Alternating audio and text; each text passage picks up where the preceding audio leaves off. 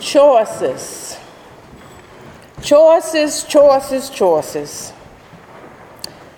This pericope from Luke's gospel is all about choices. It is also about how Jesus shows up in our everyday life to invite us to make choices that line up with God's plan and purpose for our lives. Every character in this story is making choices. First, Jesus chooses to minister to a crowd who was hungry to receive a word from God. Then he had to choose which one of the two boats he would enter. He chose Peter's boat. Peter had a couple of choices of his own. One, he chose to let Jesus use his boat, his source of livelihood. And then, being an experienced fisherman, probably tired and frustrated from having fished all night with no success, he had to choose between packing up his net and going home and following through on instructions from a carpenter gone itinerant preacher. The third choice I saw in this scripture was the choice James and John had to make in deciding if they would help their partners bring in a load of fish after having fished all night. And lastly, all of them, Peter, James, John, and perhaps some of them that were with them, all had to decide if they would give up their livelihood, give up their way of life, what they knew and understood, to embrace the unknown. They had to choose to give up all they had to follow Jesus. This was about as far as I had gotten in my time of reflection on the word choice when the saga of Virginia government happened. Men who clearly had committed acts in which they should, by all account, find shame and regret, were, for reasons I can only speculate about, chose to defend themselves and to deny the offenses of their actions. Men who had choices when the events occurred, men who had choices when the events came to light, and men who still have choices even now. Choice is a God-given freedom that we all have, and we exercise this freedom to a great degree all day, every day. To do so is to live life. Living life is to decide how we are to act, what to do and spending our time, or with whom or what we want to interact. And periodically we make bigger choices. We choose where we want to live, what career we want, who would be a good mate for us, and on and on and on. And we even have the right to choose how we will respond to what happens in our life. We have the right to choose our attitude about our adversities or privileges in our life. We have the right to choose how we will respond to the forces of life all around us. Choice, I would say, is a supreme gift. And we don't always recognize it either as a gift or the fact that it is supreme. There are two companions to choice that I want to highlight this evening. One, with choices come consequences. And while we have the freedom to choose, we don't have the right or the freedom to control the consequences of our actions. Any attempt to do so is an attempt to take away the God-given freedom of choice that others possess.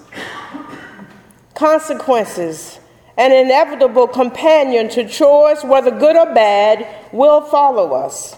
And all too often they follow others who are connected to us as well. Choices, choices, choices. As I sat with this text, I was reminded of the many women I ministered to in the city jail a few years ago. Women who, for the most part, had made choices without considering their far-reaching consequences.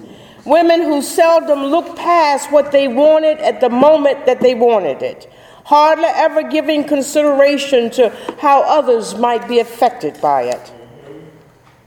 Childish thinking, I would say. When I was a child, I spoke like a child, I thought like a child, I reasoned like a child. When I became an adult, I put an end to childish ways. And sometimes people make every attempt to blame others rather than face the consequences of their actions. Then there are times when family and friends tell us that to accept the consequences of our behavior is to throw your life away. Don't throw your life away. Don't throw your life away this way. However, like Peter being called to go into the deep waters of Lake Gennesaret, sometimes we are called to go into the deep waters of living out the gospel of Jesus Christ. Waters that are too high and too deep to match our known understanding. Sometimes we are called to move past our fears and thoughts that our lives will be thrown away. In today's Old Testament reading, Isaiah is in the presence of God and is being called by God to take a message to God's people. And Isaiah protests by saying, "Woe is me, I am lost, for I am a man of unclean lips, and I live among a people of unclean lips. Yet my eyes have seen the King, the Lord of hosts."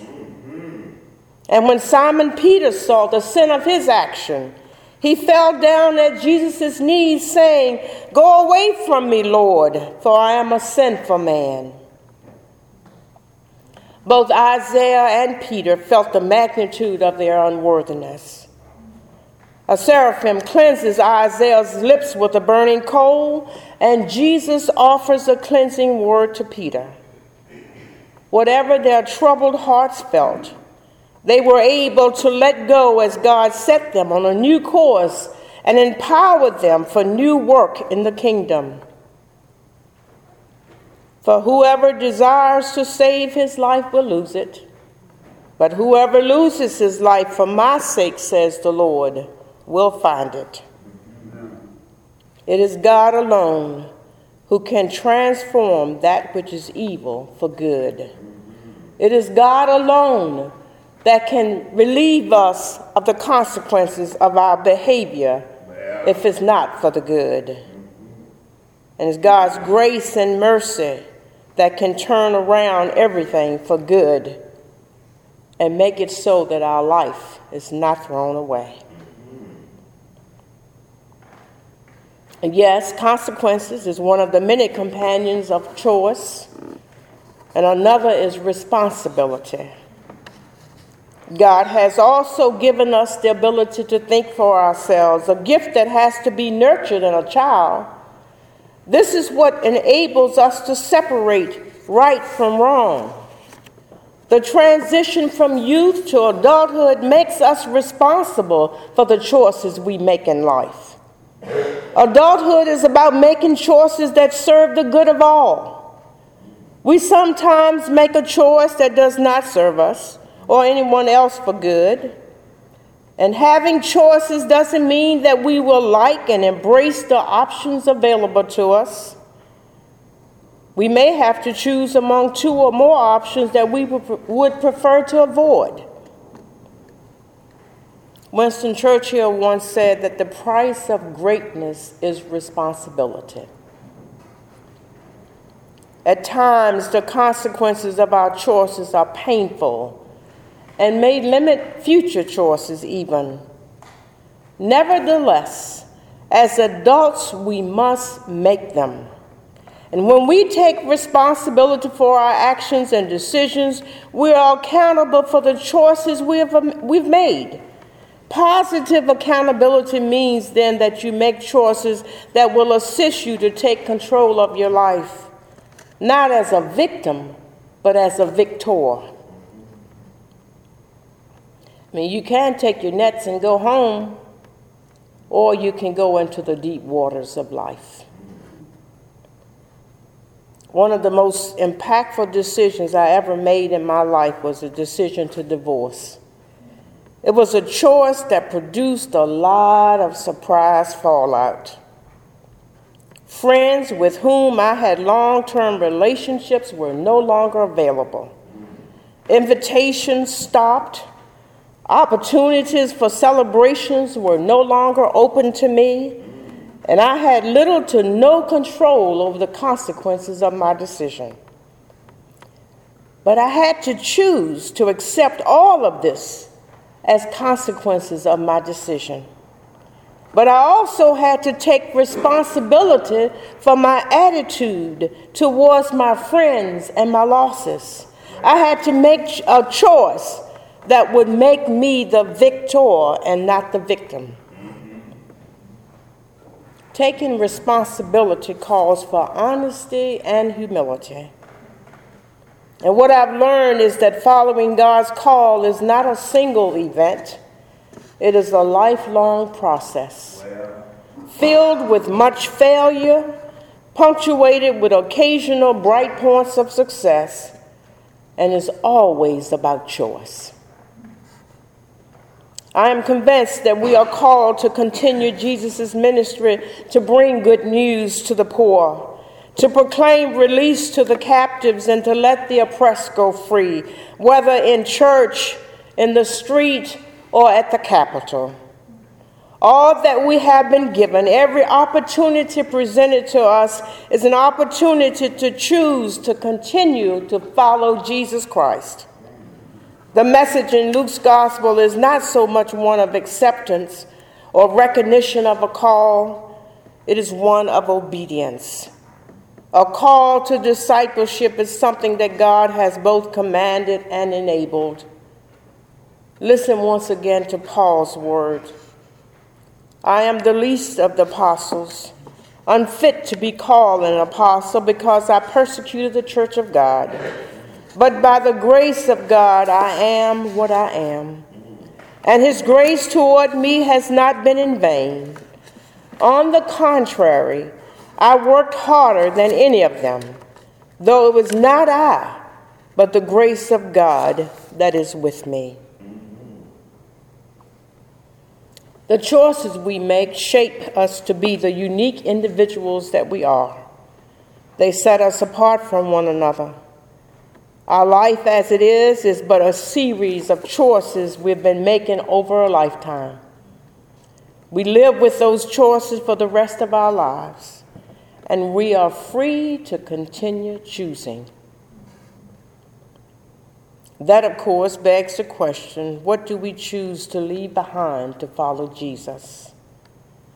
And what have we failed to leave behind to follow Jesus? God calls us to follow Christ today just as surely as he called Peter, James, and John. And just as Jesus was involved in the everyday concerns of the fishermen, our Lord calls to each of us in our ordinary everyday lives and invites us to follow him. Sometimes that call is a radical call around vocation, and sometimes it's a call to feed God's sheep right where we are, whether it's in our families, at work, in the church, our communities, or at the state capitol. May the deep waters bear you up and carry you where wind and spirit direct, even to places and shores that you would not necessarily go. For the glory we seek is not what will be left behind, rather what we are walking toward, as long as we are walking with Christ.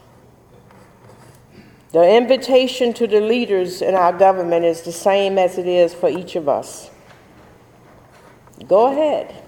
Throw away your life. Throw it away for Christ. And may we hear the voice of the Lord saying, "Whom shall I send, and who will go for us?" May the response be that of a victor. "Here I am, Lord. Send me."